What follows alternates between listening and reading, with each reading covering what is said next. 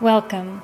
I am your host, Christine, and this is the Self-Esteem Truths Podcast, a podcast about discovering the truth about who we are, why we struggle, and how we can overcome. This podcast is designed to help you transform your life as we dive weekly into new questions about self-esteem truths. Hi, I'm Christine, and this is episode 102.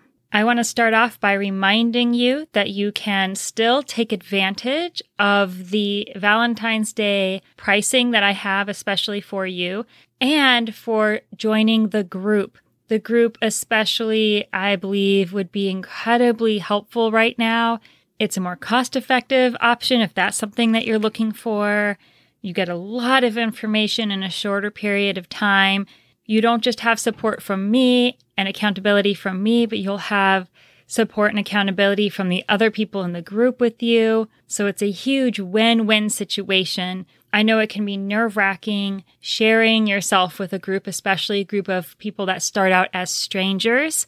I've personally been in groups myself, and I can tell you it is one of the most powerful experiences you can do if you're looking to have some real change in your life. So I've made that available to you. Take advantage of it. Go into the show notes. Find a way that works best for you to contact me, whether it's shooting me an email or messaging me on Facebook. And I will give you all the information you need to make a decision to see if this is right for you. All right. This week, we're going to touch on a topic we've talked about before. Today, we're going to go a lot deeper. We've discussed before saying no and putting boundaries in place. And that can sound really simple, right? It's a 2-letter word, no. It's one of the first words most of us learned to say, right? We learned mama, dada, maybe up or mine or some version of that, and no. But the reality is actually saying no can feel really, really hard.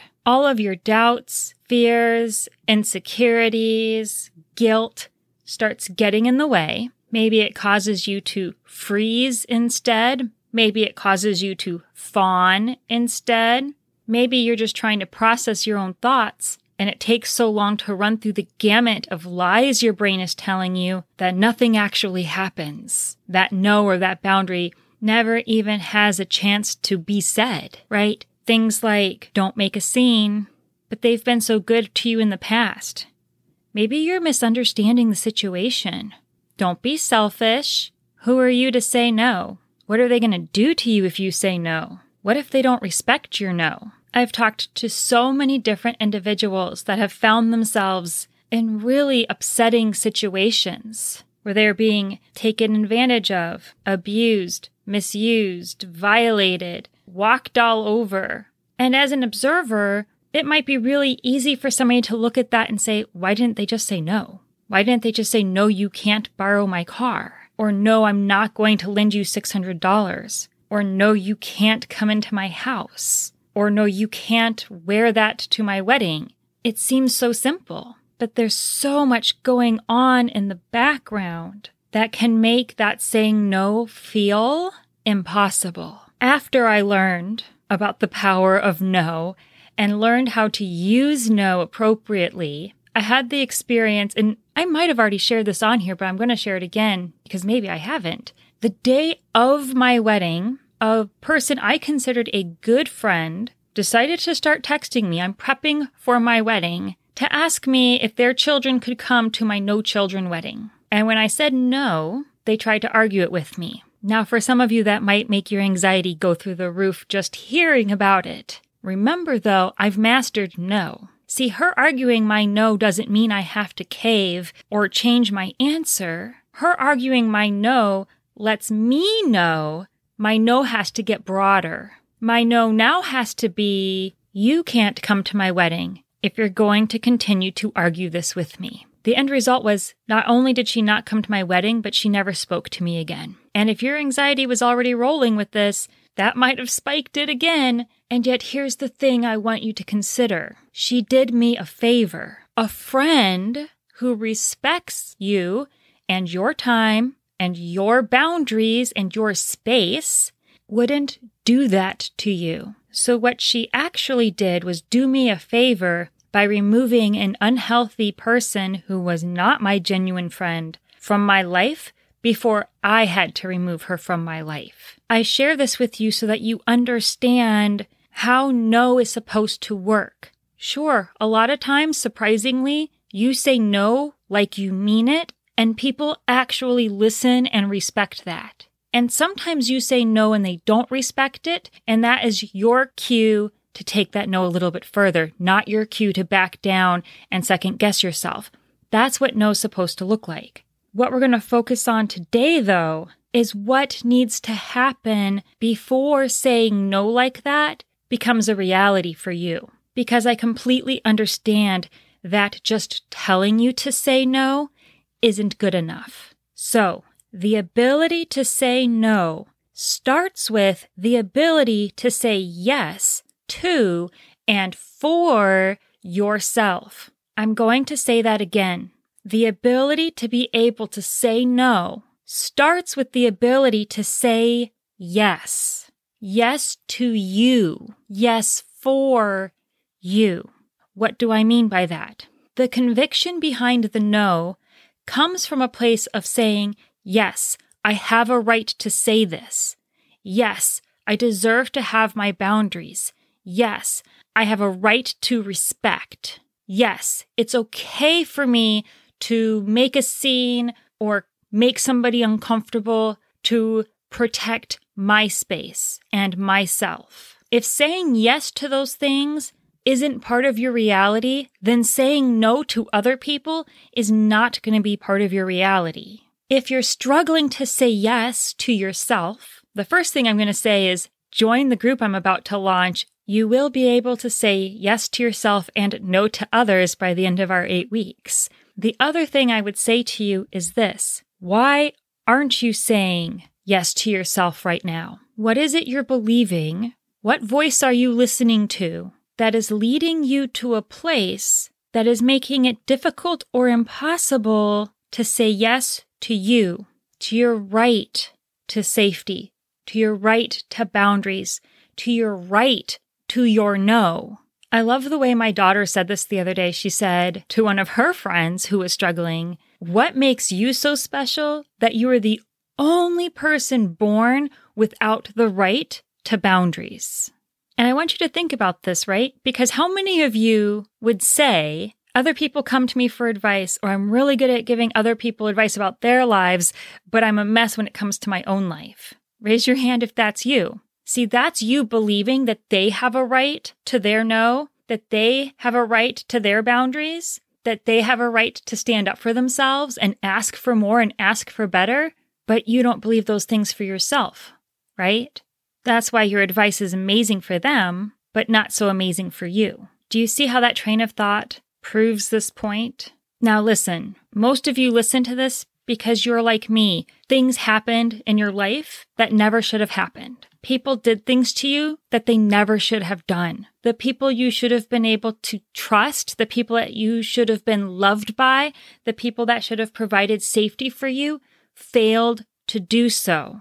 And all of that created this belief, this very, very false belief that you can't, that you're not good enough, that you shouldn't be seen, that you shouldn't be heard, that you're undeserving or unworthy, that you're unlovable, that you're crazy. And it takes time, and it takes effort, and it takes conscious, intentional thought and action to shift this. But you can shift it because those are lies. One of the best things that you can possibly do is start to gather proof. Proof that you can say yes to you. Proof that you have the right to say yes to yourself. It might be past experiences when you did set a boundary or did say yes to yourself and you had a successful outcome. It might be proof by watching other people successfully do this. And that person doesn't have to be somebody you know. It could be a motivational speaker or an author or an athlete or a TikToker. I don't really care where you find these people, but find people that can supply proof to you that you can move beyond your initial incorrect belief about yourself and completely change the trajectory of your life. You can change what you believe about yourself and your abilities. You can find your yes, and you can start to say no. We're all wired a little different, so what worked for me might not work for you. However, one of the biggest things that did work for me was the idea that if they can do it, I can do it. I remember being about 8 years old at the playground with a group of kids that I didn't really know. We just kind of met there as we did back then. And they wanted to jump off of this, I always say 10-foot wall. I was a kid. Maybe it wasn't quite that big, but in my mind, like a 10-foot wall. They wanted to drop off of it. And there was no way I was going to go first. I mean, I thought I'd break an ankle or a leg or die.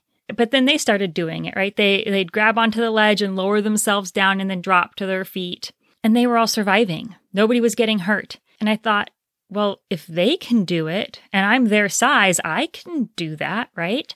And so I did. I scooted on my butt to the edge of that wall and I put my hands on the ledge and I turned myself around so I was face to face with the wall and lowered myself down using my toes to kind of brace against the wall till I was dangling by my fingertips. And then I let go. And by that point, maybe I dropped 4 or 5 feet and I landed and nothing hurt and nothing was broken.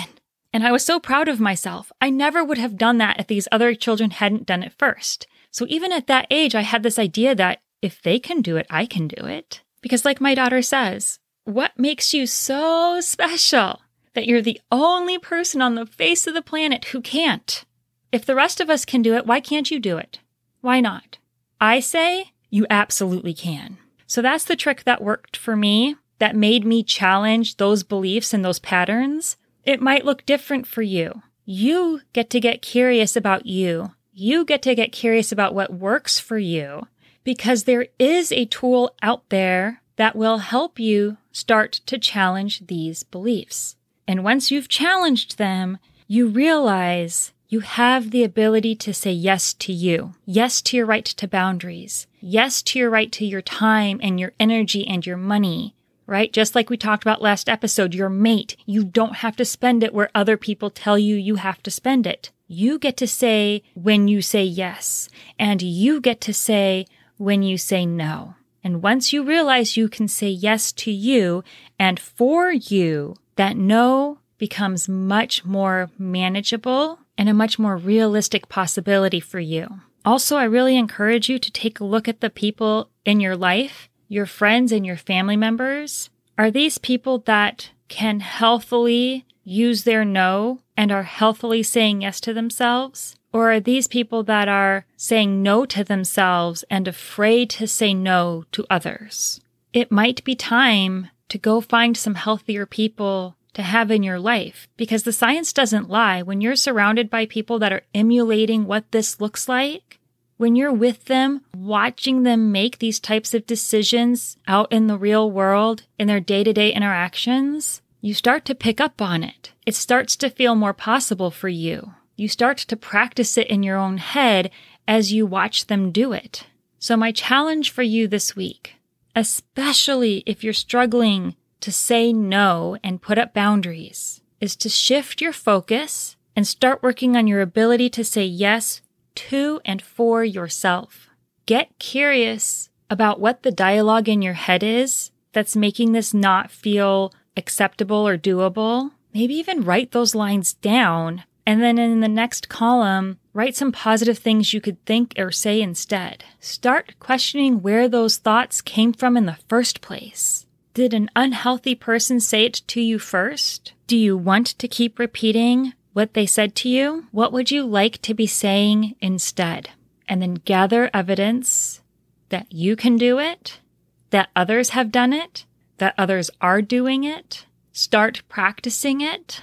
And I always suggest practicing this in a safe way, which means don't take on the biggest bully in your life first. Start with something small. Start with your casual interactions with strangers. Practice it, build that muscle, build up your evidence so that this can become a part of your life where you're not being used and abused and run over and taken advantage of, because you now have the superpower of saying yes to you and, when you need it, saying no to other people. Thanks for tuning in this week. If you haven't already, like, subscribe, leave a 5-star review, join our Facebook group, tell people about this podcast. I really want us to start growing as a self-esteem family and helping each other in amazing ways. Thanks for being here this week, and I will talk to you next time. Bye.